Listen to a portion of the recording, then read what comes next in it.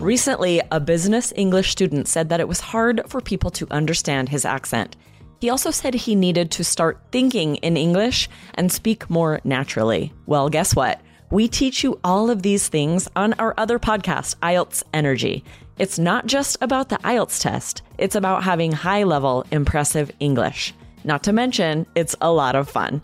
Search IELTS Energy right now and hit follow. We'll see you there. This is a Business English bonus episode, 2 factors that affect your business English tone.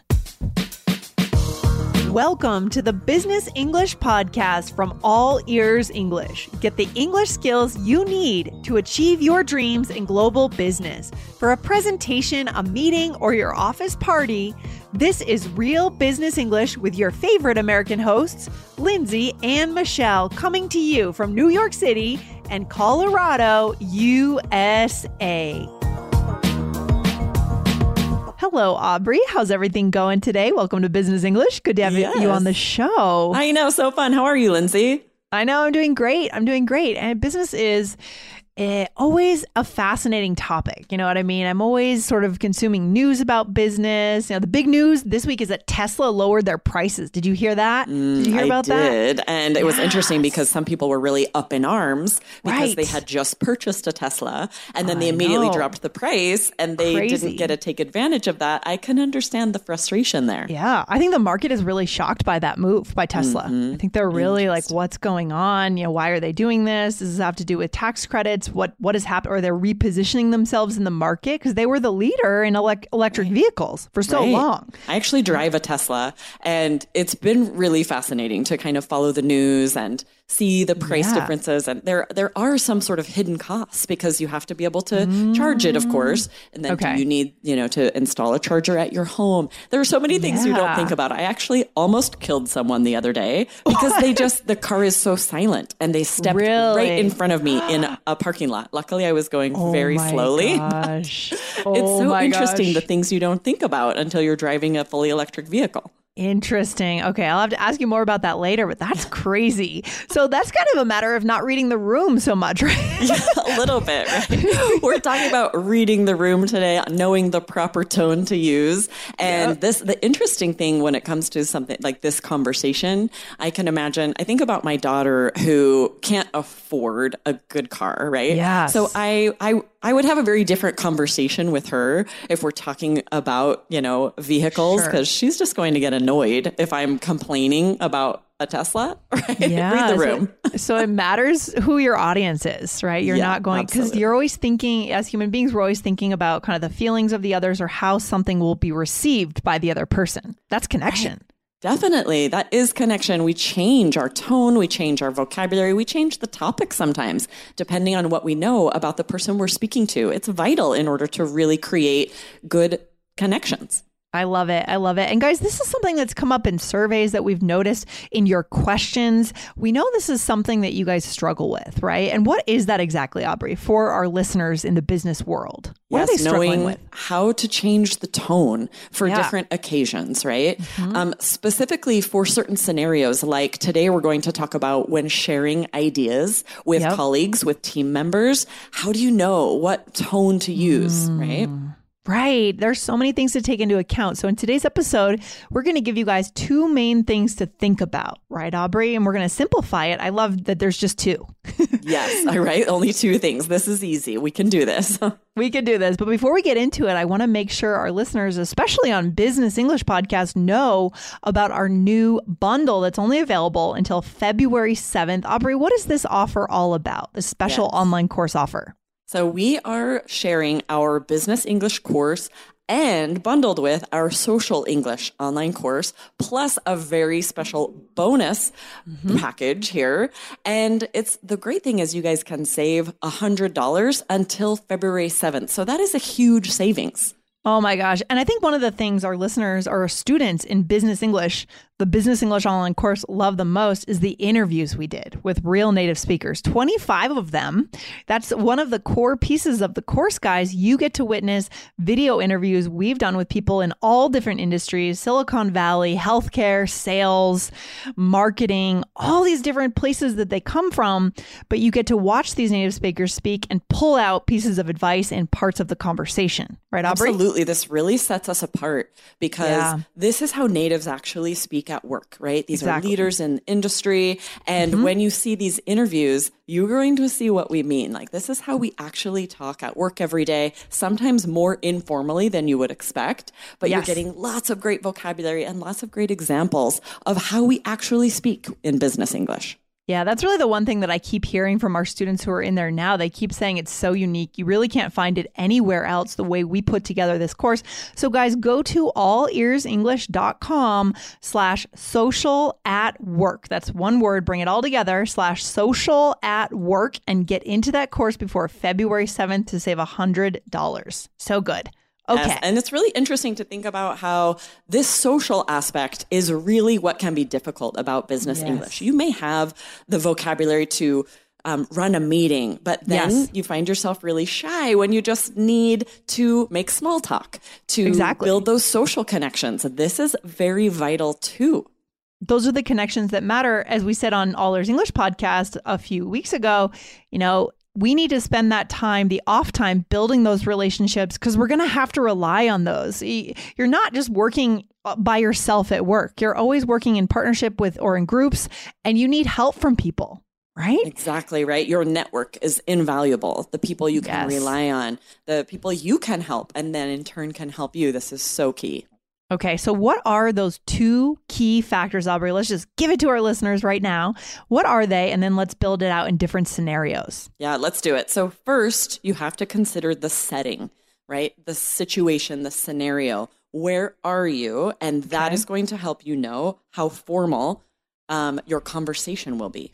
Okay, the setting, it's all about the setting. So meaning what kind of setting could be an example? For example, a meeting, and even just within a meeting, is it before the meeting has started or is it during the meeting, right?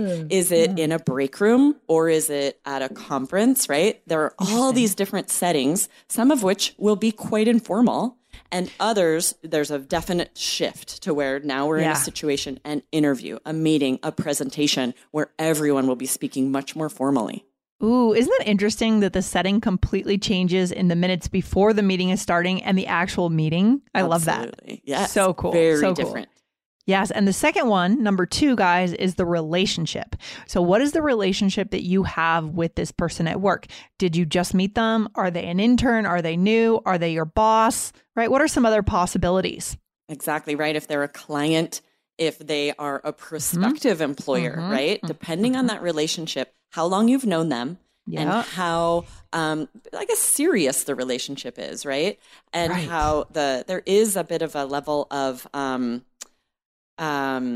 authority, right? Where we're more formal when we're speaking to someone above us in a hierarchy. Yes, for sure. And then it's also different when we're speaking to clients. For example, we're taking a client out for dinner. Right? That happens too. And how is that different from talking to your coworkers at the office? So what are we going to do now, Aubrey, to build this out in our listeners' minds? Yes, we are going to share 3 different scenarios, and we will give you that information, what you need to think about the setting and the relationship. And then we'll give you phrases that you would use. We're going to talk about how informally would you need to speak in this, with this setting, this relationship, and we'll give you some example phrases. I'm excited. What's the first scenario? Where are we starting here? First scenario, your setting is waiting for a business meeting to start. So in the conference room, let's say, but the meeting has not started yet. And the relationship is a coworker is sitting next to you that you know very well. What do you think, Lindsay? How formally are we going to speak? This is very informal. This is one of the most informal situations because the meeting hasn't started yet. Probably the person leading the meeting is not in the room yet. Right. And you're not on stage. No one's really listening. It's just you whispering to the person next to you, almost like a friend. Exactly, right? You will be as informal as if you were both in a cafe or a coffee shop grabbing a coffee, maybe at happy hour. You will not speak more formally just because you're sitting in a conference room. The setting is still actually very informal.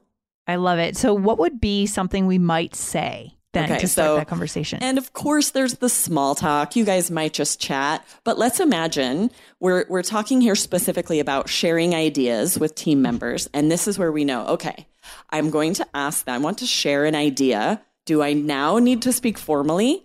Or because it's an informal situation, can I speak quite informally? That's the trick. And having the vocabulary to do it, knowing which vocabulary words are informal. So here's an example, right, of how we might start, right? So, hey, can I run an idea by you sometime? Exactly, right? Very informally, even though, you're at work, you're talking about work things, this is still really informal to say, hey, can I? And then use this idiom to run an idea by someone. Yeah, the informal pieces here, as you said, Aubrey, can is more informal than could, or would it be possible, and run something by someone. Very informal. Exactly. Yes, these are quite informal with these phrases, very native and natural. Or here's a second one we can share. Can I bounce an idea off you? Can I bounce an idea off you? So this idea of bouncing almost like a ball off someone's head, bouncing an idea off someone is very informal, but I use it all the time. Do you use this one, Lindsay? Sure. Yeah. I like this one. I like it. It's the idea of sitting in a brainstorming room and just sort of back and forth. It's not like we're committing to ideas. We're just throwing things out there.